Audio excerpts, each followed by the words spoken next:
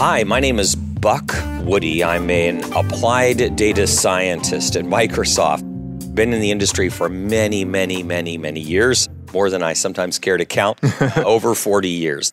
What we'll talk about probably today is a little bit more around the history and some futures, things that we're doing in the future maybe.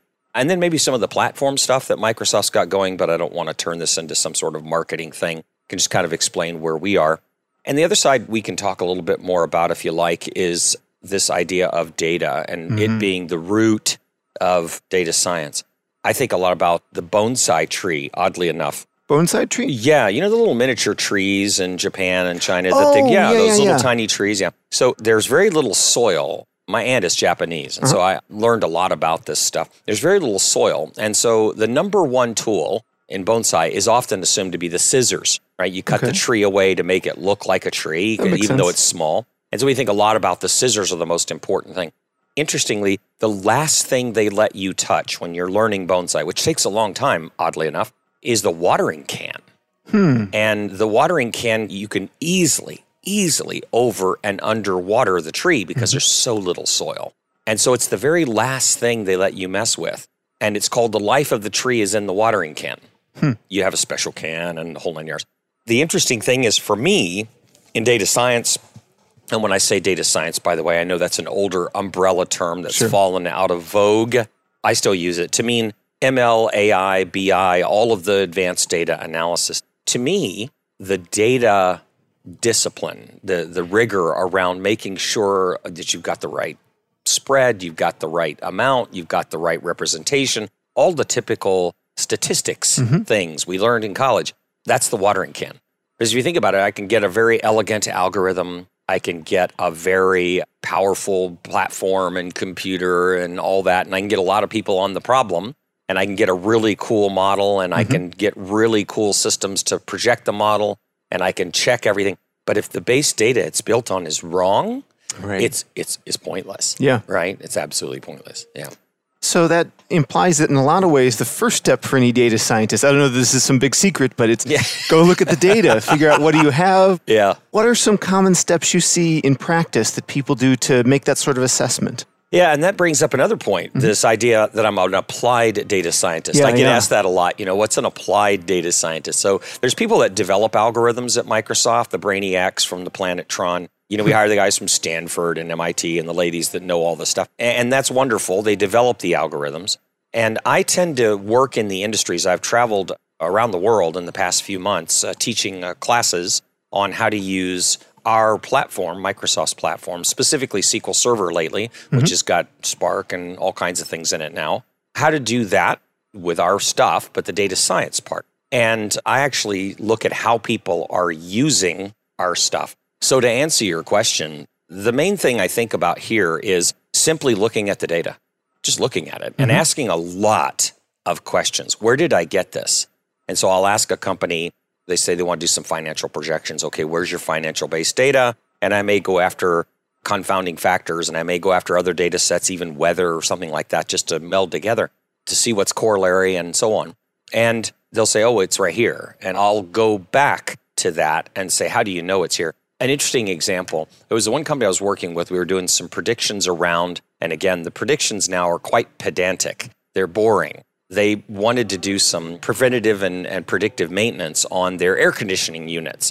These particular shop floor machines needed to be kept at a certain temperature, higher than what we would be comfortable at, but the machines themselves couldn't get super hot. So they had air conditioning for the whole building, and these units they wanted to make sure wouldn't fail. And so they just wanted to get basically end of life and preventative and predictive and all that. Sure. So a really simple data set, really just a logistic regression and you're done. But as I started looking at the data, I saw some really interesting stuff. And I literally just put it into R and did a 5-num sum and started looking at the typical things you do. And I noticed that my predictions were wildly off. They were like 50% good. Like half the time, my predictions were working pretty well. And half the time, like 50%. And I'm like, that is just... Is it classification or regression? Well, this is just a regression. But it was interesting that they were... This bucketization of how good it was performing was working really well half the time, which makes no sense. Why would that be? So I went all the way back to the base data and took a look at the data. And I said, where are we getting, the temperatures? They had a temperature sensor in the machine. And it reported every 60 seconds. And I would get these numbers and I would just, pop them in. I was like, what's going on that this is not happening? So I went all the way back and I looked at the set, and the set looked okay. And I looked at the actual individual machines, like, okay, something's off. And what I found out was this. When I asked them, I said, where did this data come from? There's a little sensor and there's a little computer in there and it reports. How does it report? I said, can I have the manual to this thing? So they gave me the manual and they gave me 2 manuals. Tell me about these manuals, though. Is this like an old 3-wing binder? Yeah, like the spec from the machine that the shop floor had. Very technical, then, I would imagine. Oh, yeah, all the schematics. I didn't understand any of that, but I was just looking for that sensor reporting thing. How did they get that? Yeah. And they gave me 2 manuals. Okay. And I said, well, no, I want the manual for the machine that's doing it. They said, oh, well, we have 2 different kinds of machines. Uh-oh.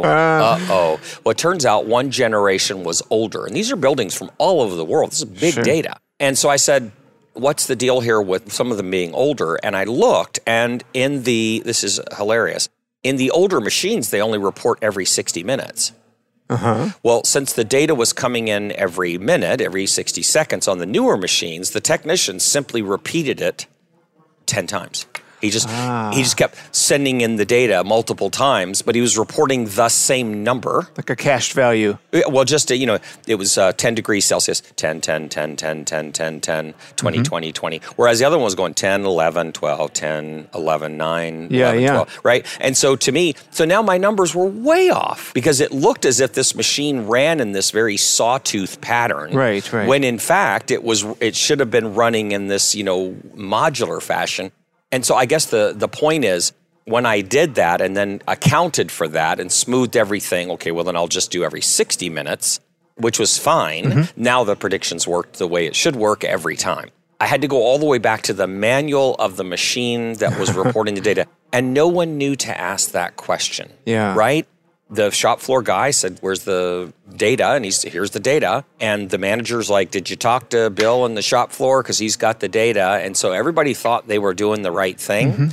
So it takes a domain expert in the predictions, not the machines. Yeah. And it takes an expert in the machines and not the prediction to get the prediction right. Yeah. Very good example. Yeah. So that's the thing I see with the applied data science. It's a little different than coming up with the algorithm, which that's great. I love those guys, but I spend my time actually working with customers. And the use cases are like the predictive maintenance. That's a big one. Anomaly detection is probably the biggest thing I do is some form of anomaly detection.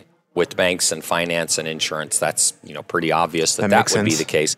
But even on others, like we worked with a gaming company recently, they just wanted to catch fraud in the games, the online games. It's a big deal. People get very upset if they think the games are unfair or rigged. So they're looking for people that have figured out ways to game the game, if you will. And to do that, you're talking a lot of data that they collect. Every click, every mouse movement, everything. And they wanted to be able to check, is this guy cheating? Is this lady cheating? That sort of thing. Yeah. So you were mentioning all the tutoring you've done around the world. Yeah. Are you seeing that regionally there are different trends about things people should be building up more in their portfolio of tools that they haven't, or different types of problems, or is data science kind of the same everywhere? No, it's definitely not the same everywhere. Obviously, the algorithms and the stats parts are the technology is largely the same. I'm finding the preparation and the platforms are what's wildly divergent around the world. Some of that will be around what vendor has penetrated that market. In certain regions of the world, Amazon's really big, and others, Microsoft's really big, and others, Google's really big, and others, it's pure open source and that sort of thing, build your own. And others have regional players that have penetrated. So they'll have a platform of choice. And if you think about it, when you learn a language like English or Spanish or German, you think in a certain pattern because of the way your verbs and nouns are arranged. That's kind of been proven. So when you learn a dialect, like if you grew up on Spark or R or Python, you will tend to think of your solutions in those terms first.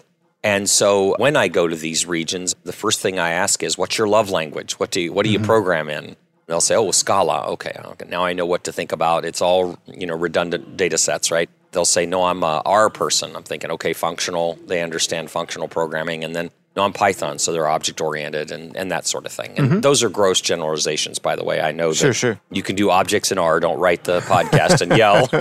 I know you can do functional in Python. But in general, this is the way people think. So I do see those differences. As far as what people need to do, the two big ones right now have nothing to do with data science per se, but it's Kubernetes and containers. Data scientists need to be very familiar. Like you have environments in Python and R, you need your Conda or whatever to do your environments. That same thing needs to transport to the data science team to make sure the infrastructure teams know to do the containers and Kubernetes well. That's another watering can, unfortunately, within the process that you don't always control. You'll do something that works very well. You birth it out to the field and they've misconfigured their storage in Kubernetes. It takes forever for anything to happen. And they're like, that must be your fault. And it's not. It's just misconfigured. Makes sense. A former guest of the podcast, this was a while ago, she tweeted something I thought was hilarious. She says, "Every day that goes by is another day I come closer to Googling what the heck Kubernetes is." Yeah, I think what I do when I teach, and I teach data scientists containers and Kubernetes, and I do that in like a 4-minute quick overview, right? Enough to know the terms and understand what's going on. We all know physical computers, right? And they got 4 big components within them: CPU, memory, networking, and disk. That's been around since I've been around, right? So these are the things that are inside a computer. But when we think about scaling out things like Hadoop or Spark, those need lots and lots of computers. They've renamed them nodes so we can charge people more money. Because if you change the names to things and add more syllables, you can actually make more money. That's the secret for data science. So a projection is just a prediction, right? But we take the computer itself now, and we need to be able to deploy thousands of these. And that's really hard to do physically. So, of course, we now know about virtualization. And maybe we don't. And the way that works is there's a thing called a hypervisor, which is a layer that runs above the operating system. And that represents a BIOS, a basic input-output system that has the CPU, memory, disk, and networking in it, and a hard drive, which is just a file on your computer. So now you look like you've got a computer on a computer, but you're carving up your physical environment, the CPU, disk, network, and memory, and you are representing that, and then you reinstall an entire operating system, Windows or Linux or whatever, which has the ability to carry a mouse and a screen and virus protection, and all these things you really don't need just to run, say, Python 3.5, maybe a MySQL database, and some code. You're doing all of that just to run those 3 things. So that's very inefficient. And as you do these things and you do more and more of them, you do now have a way to transport lots of these and store lots of these on one computer. So you've got your scale, but it's inefficient scale. So what we do is there's a new thing out for the containers, not very new really. We have a container runtime. And the main one, the sort of the big dog in the game is Docker, little d Docker. There's Docker, big D, which is the company that runs these things. And then there's little d Docker, which is the runtime. And what it does is very interesting. You set up a text file. Of course, everything's a YAML file these days, right? Everything's yet another markup language file. And you describe, I would like Python 3.5 running, I'd like MySQL running, and I'd like this code. It's just a file. And then you tell Docker, okay, compose that into something called an image, which is a gathered up version of Python and MySQL runtimes and the code you asked for. And that's called an image. So that's just a binary representation, but it's very small. And then you tell Docker, run that. And that then becomes a container.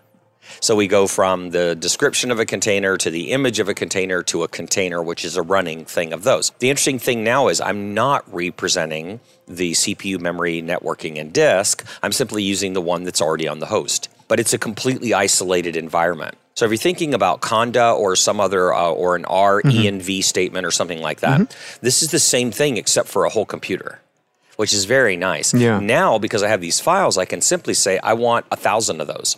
And you've got them.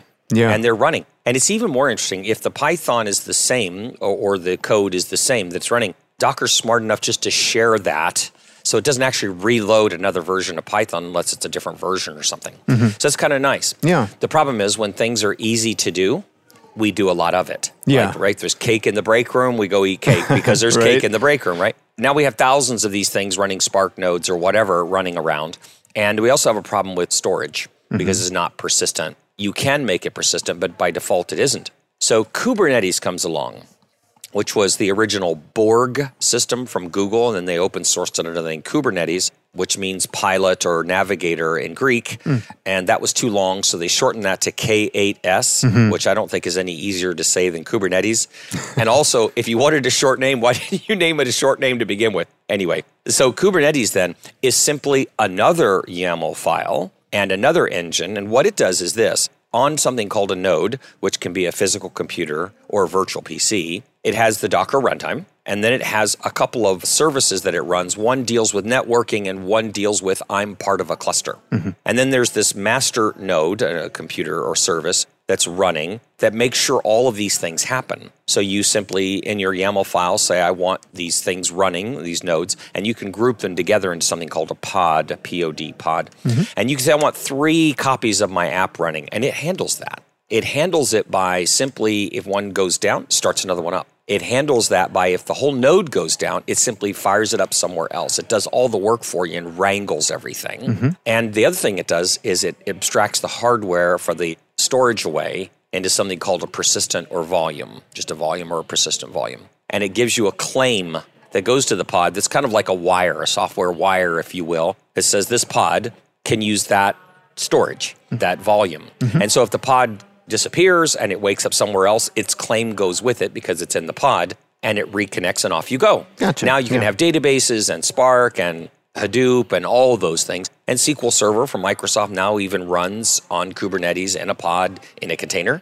So that's the way that works. So that's the 4-minute overview of sort of how Kubernetes is. And usually that's enough, knowing those terms. The interesting thing to me about that is, take a language like SQL. Inside SQL, we declare what we want. It's a declarative programming language.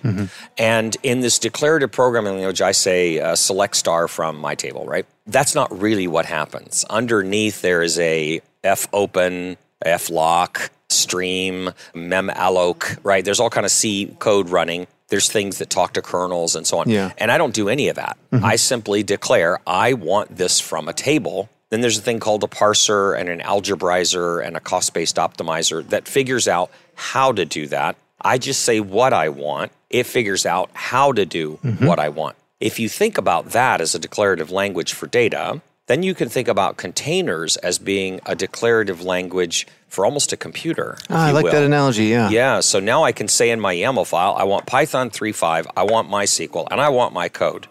Go figure that out. And it does that. It does exactly that. And then if you think about that, then Kubernetes, which is yet another YAML file and yet another runtime, is the orchestration for all of those. It's kind of your, air quotes, platform or network, if you will. It's a dangerous thing to say, but it's kind of like that. And so I have a declarative environment now. So I have a declarative programming language that can run on a declarative computer, if you will, and a declarative network, if you will. That's stunning.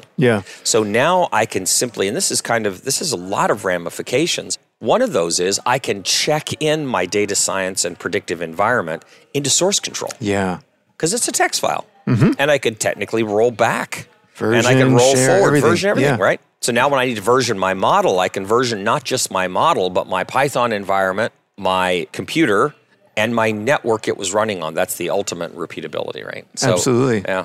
I have seen a lot of different ways organizations will set up their data science group. I know data scientists that do work on Kubernetes a little bit.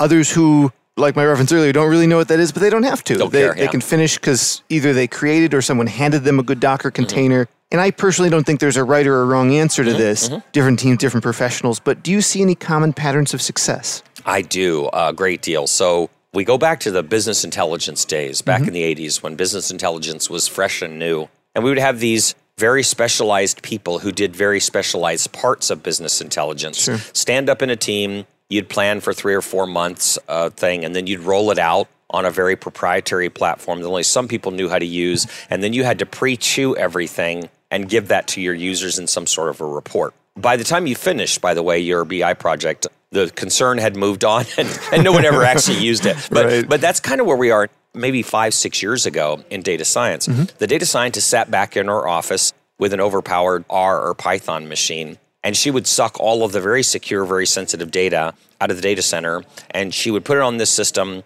and she'd pull in weather data and whatever else economic data that she needed to do, and she would spend 99% of her time, turning zeros into O's or O's into zeros. And then she would do a model and an algorithm, and she would experiment. Maybe she'd version it, maybe she didn't, maybe she just tried over and over. And when she was done, she would walk out with 2 tablets, probably iPads, and say, "Thus saith the data," right? And everybody, ooh. And so she was kind of alone. And maybe she had someone working with her doing exactly the same thing, but just with a different project. Fast forward to now, and people are like, why am I paying a PhD to turn O's into zeros? That's Right, yeah. That seems wasteful. And so we had this term called data engineer come out.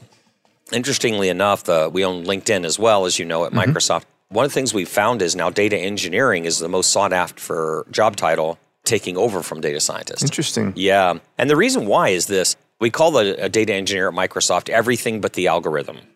So all of the front end work that we do, and then maybe the app writing and the iPhone code and the web code or whatever to view and get the score back, it shouldn't be done by a data scientist per se. So we invented something called the Team Data Science Process, and I'll say the URL. It's very short. Yes, please. Yeah. aka.ms. That's our short URL. aka.ms/TDSP, Team Data Science Process. If you go to that, we did this thing and we shared it with a few folks. A lot of places around the world are using it, not just us. It's agnostic to the tech, but it defines out very clearly a team structure for a data science team. And we've got project plans and we've got job descriptions and they're guides, they're not dictates, obviously, but we find these to work out very well with who does what. It folds into DevOps, or I guess now that's being called MLOps or AI Ops, but it's just all DevOps. And essentially it means this: look left. And what that means is often the person that gets a twinkle in their eye about I want a certain thing to be done, then gets that all fully formed, goes to a data scientist and says, okay, do this. And then the developers start working, and then finally this is thrown on somebody's lap, and they're like, well, where are we going to put this? And the data center finds out. And they're like, well, how are we going to expose this? And the developer finds out, and so on. So this idea of the team data science process says that you should probably bring in the data scientist when you're thinking about your thing. Yeah. Because most companies are used to BI projects. And in BI projects, I can write one cube and I can answer a lot of questions. Sure. I get one dimension and a bunch of facts, and I can answer a bunch of questions out of that. So they're used to that now. Well, they bring in the data scientist and they say, I want to know this and this and this and this. And they don't realize that that's 4 projects. I cannot answer a clustering question with a regression algorithm. So if I'm going to do one of how many of these are there, and the other of which things do these belong to, those are 2 different data sets. They're 2 different sets of experiment runs, all that. And they don't know that. So if they were bringing the data scientist early, they'd find that out and find out what they can do. And if the data scientist would think about, okay, where's this going to run? And they find out perhaps they're using Kubernetes or not in their organization. Sure. And if the IT folks were to find out, oh, we need to make sure we check this in and talk to the developer. And if the developer were to talk to the tester, and if the tester were to talk to the deployment person, then all this would go much better. So this team data science process, I find when I teach it, and I teach it around the world, works very well, even in small teams. Like multiple people multiple hats can be worn by the same person, or multiple people can wear the same hat. But it's got a nice fold in that way. There are still shops where you got a data scientist and they are a one-stop shop. But even so, I think thinking about a process in this way, data discovery and classification, business understanding, all these phases we've laid out, there's just 6 phases, and the proper way to do the modeling and the experiment and so on. I think if they were to follow that, their day would be less hectic and frantic. As data scientists, I think most of us are fairly organized people. We kind of gravitate towards that. So we probably come up with our own methodology. But if you have one that's canned, that works well, I think you'll find it to make your day quicker and easier. Absolutely. As you'd mentioned, maybe a smaller organization, someone's going to wear a lot of hats. You need maybe a seasoned professional who can play all those roles. As a company grows, tends to specialize, although not always. How have you seen larger organizations adopt the plan? Yeah, so we do a lot of work with telling them, do you know you have a DBA team? Do you know you have a SQL Server or Oracle team? And they're like, well, yeah, I guess. And I'm like, are you aware that their life's blood is dealing with data, like in all of its forms, not just SQL statements. They actually know how to do transforms. They have some amazing tools. I was recently out of the country, and I showed a data scientist SQL Server Integration Services, SSIS. Yeah. Just this graphical tool, you can drag things around. We needed to do some data munging real quick. And so he opened his R and started like pulling out his box of algorithms. And I started dragging things, and I was done in like seconds. And he looked at me and goes, "What is this?" I said, "Well, it's just SSIS. It's no big deal." And he goes, What wizardry is this?" He was as amazed at the tools a DBA uses as the DBAs are with the algorithms that the data scientist uses. Reminds me of a story.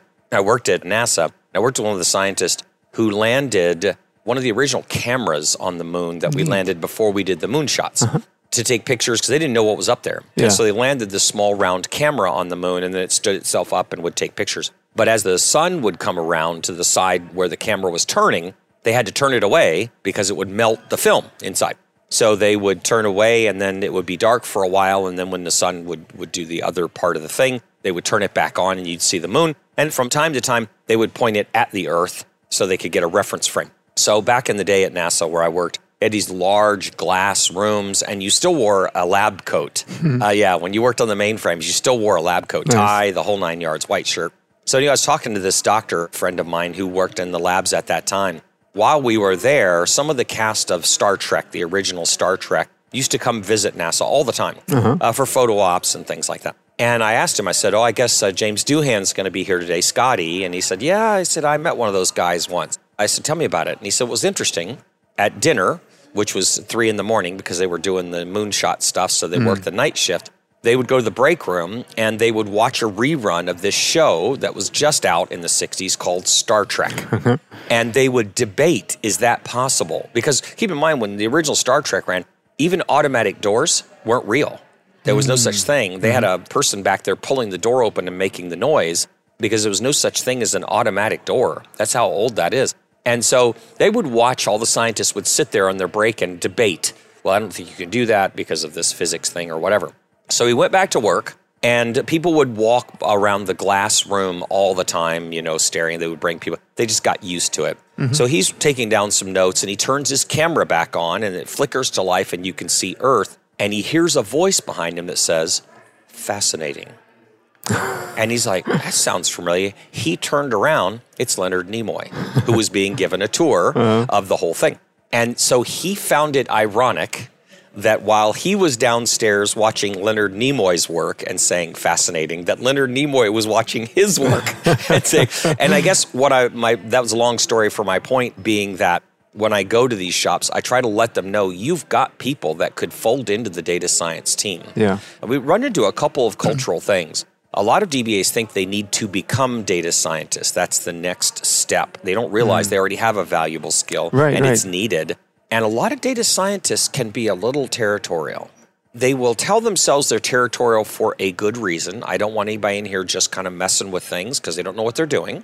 And they could be right. Could be. But there's a little territory going over there because if everybody sees the man behind the curtain, they may think, okay, he or she doesn't really do anything that awesome.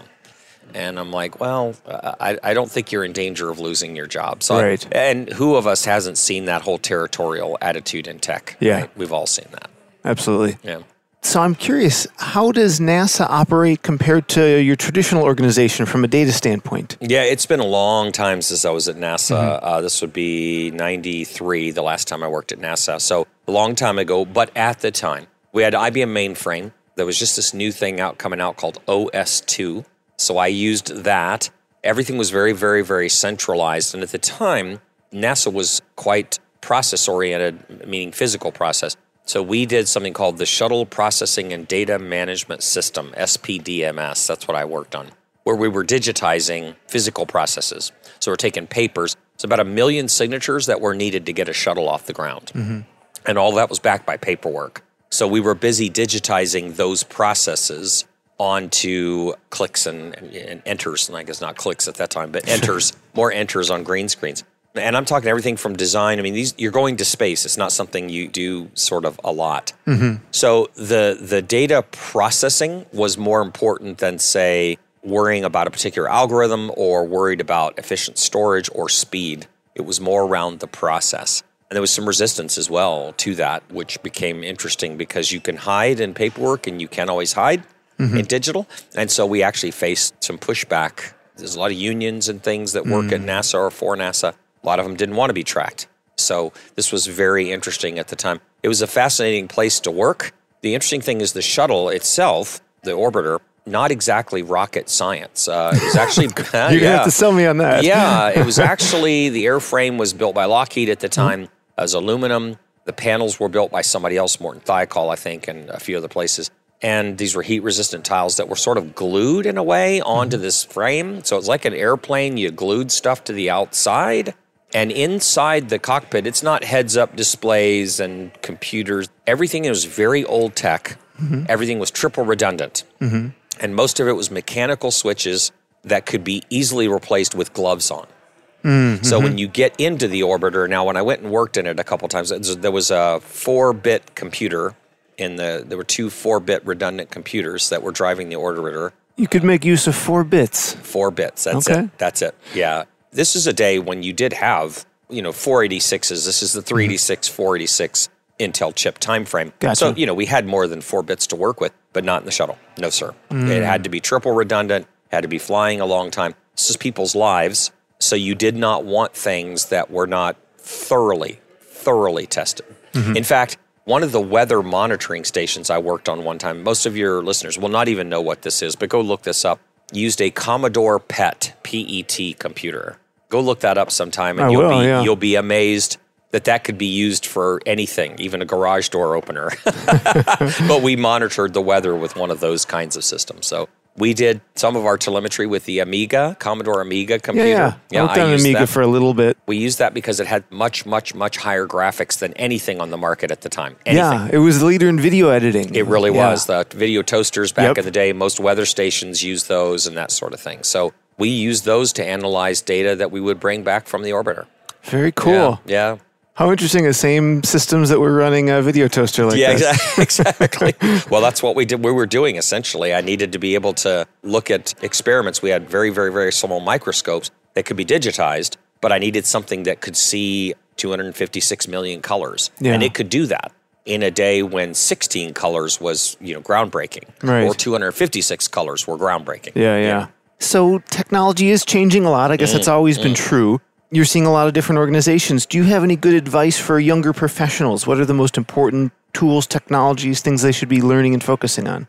I think computational basics are always going to learn logic, learn the basics of data processing and so on. You're never going to go wrong with that. So that'd be the first thing I'd say, get a really good base in that. The second thing I'd recommend is a really high level of math, right? Stats and linear algebra. Yeah. No matter what, even if you're not going to be in data science, I would say that stats and linear algebra are 2 tools that you'll use. You're in school and you're always like, I'll never use this. Right. And you actually will if you want to. The third thing I'd recommend is to pick an industry or multiple industries. So become a domain expert either in a particular vertical, healthcare, finance, something, or say, what are the patterns that are available to all of these? So I'll have a width rather than a depth in the application of the basic tech that I just learned. The fourth thing I'd focus on, and maybe perhaps the very first thing I'd focus on, is learning to learn.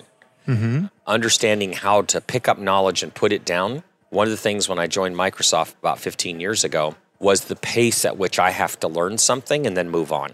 And as a type A, like most of us are, that's jarring because I want to be an expert in something. I want to be, if you ask me, I can answer the nth of anything. That's what I want. Yeah. But you don't have that kind of time.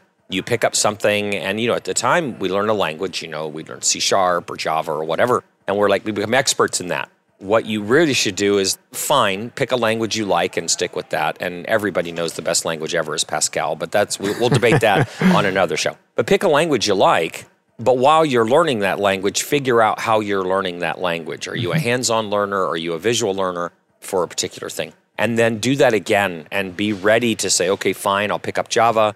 I'll pick up JavaScript, I'll pick up Python, I'll pick up R, whatever I need to do, I'll figure it out. And if you can get over that mental hurdle of, hey, I can figure it out, you'll be okay. There's so much free training. Yeah. Oh my gosh. And when I was young, of course, this is dinosaur days, right? Back in the 60s and 70s, the only way you learned was school or the library. I was at the public library pretty much every day.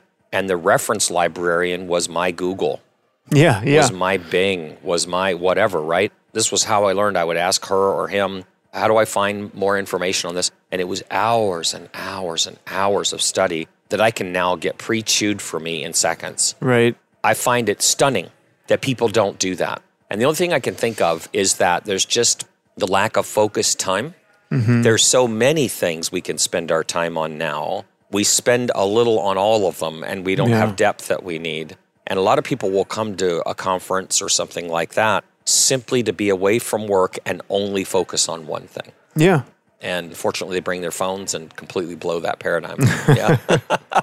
Well, before asking a wind down question, I always like to ask people, is there anything you think I should have asked you that I didn't? Oh, that's interesting. Let me think about that for a moment. I think the question is, where's AI going? Yeah, let's do that. Okay. People always ask me this. We'll have these initial briefs. I'm the Microsoft guy. I'm coming from corporate Microsoft, and I'm in South Africa, and I'm talking to the leader of a bank or something. They've got the whole C-level there in front of me, CEO and CIO. Where's AI going? Yeah. And I always tell people it's going away. No one says anymore, we've got computers at our company.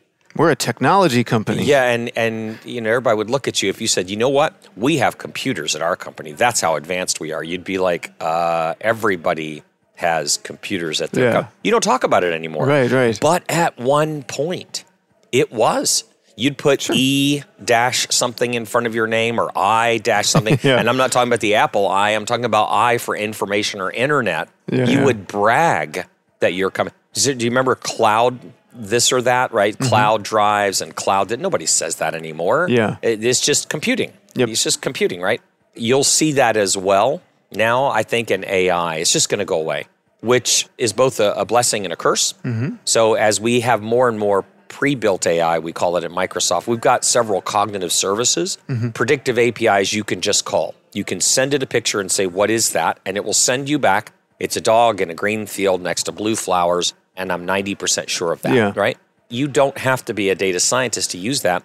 Even inside SQL Server, you can make a query, call the prediction algorithm, and store that result back in the cell. Very neat. And you can do text analysis. We built tons of these things, these pre-built AIs. I think you'll see more of that. The danger is we may trust it too much and not know the methodology. So I'll give you another link that I'd really like people to know. It's aka.ms again, /AI-ethics, ETHICS, AI-ethics. It's the ethical principles we adhere to at Microsoft. There's just 4 or 5 main principles we adhere to. It's a website, very easy. There's a free book at the end. It's even narrated if you'd like to hear it instead of read it. It's free, obviously. I think things need to be transparent. They need to be understandable and so on as much as possible. I think it's incumbent upon us in the data science field to know that we have that watering can. We need to be extraordinarily careful about what we tell people because they believe us. If the little iPhone tells us to do something, we do it and we drive blindly into a lake. And that can be both figurative and literal. And so I think AI is going away, but it's not going away. It's just going to bake into everything. It's going ubiquitous. Well, if you use Excel and use a product called Flash Fill, where you type in Buck Woody, and then next to it you type B.W. in uppercase. And then you say Flash Fill, it'll take all the other names and give you their initials. Very interesting. Yeah, Flash Fill. Or you could say North Dakota, and then you put little n, little d, or you put North, just the first word, and you flash fill, it'll find Florida and California and so on. This Flash Fill is actually using PROSE, P-R-O-S-E, some artificial intelligence from Microsoft Research to do Flash Fill in Excel. And no one would know, or we don't say, that that's, air quotes, AI. We don't tell you that. It's just Flash Fill. So it's just going to disappear into products like that. That makes sense. Yeah, I mean, no one brags, hey, this product was written in an object-oriented fashion or with this language. Now written with functional programming. Yeah, it doesn't really do that. Well, Buck, thank you so much for your time. It's been great. Where can people follow you online? The easiest way is LinkedIn. I'm on LinkedIn. I post all business stuff there. I'm also on Facebook, and that's for friends and family. And then Twitter is Stream of Consciousness. I'm Buck Woody MSFT. It's not technical. Sometimes it is, sometimes it's not. I tell a lot of random jokes. all that. So if you want to follow me there, that's fine, but it's at your own risk. If you want to maintain a decent impression of me, stay on LinkedIn. We also have a full set of workshops where we publish some things. So aka.ms/SQL workshops, SQLWORKSHOPS, SQL workshops. We got things like doing data science on SQL and that sort of thing. Who's that aimed at? What's the best audience to pick up that link and run with professionals. Data professionals, yeah. At what point in their career? Any point, really. There's no good or bad time to do those things. I never find that there's useless knowledge. I love learning. It's one of the reasons I come to conferences like Ignite as opposed to just going to Open Data Science or Strata or something like that. I go to those. I come to ones like this because there's people I don't normally talk to. And there's technologies, I'm not going to learn Active Directory, but I go sit in a session just to say, oh, wow, that's I didn't know you could do that. Yeah. That sort of thing. Or I'll go into Office and learn something else about PowerPoint or whatever that I didn't know was there. For instance, PowerPoint. We have a presentation coach you can download for free. You turn it on, you start doing your presentation in PowerPoint with your mic on, and it critiques you. Really? You're saying too much, don't use his or her, that's not inclusive, stand a little closer, you're reading your slides, all that. And that's from Microsoft Research, and it's AI. Well, I'm going to have to try that out. I didn't know about that. Presentation Coach. Just type in PowerPoint Presentation Coach Microsoft and in a search browser, and you'll get a free product that we've got that's AI. And I didn't know that was there. Yeah. And I work in Microsoft, and I work in research, and I didn't know that was there. Yeah. Just stunning stuff. Yeah. Well, I'm excited to go try that. Awesome. Thanks again, Buck, for your time. All right. No worries. Thank you for having me.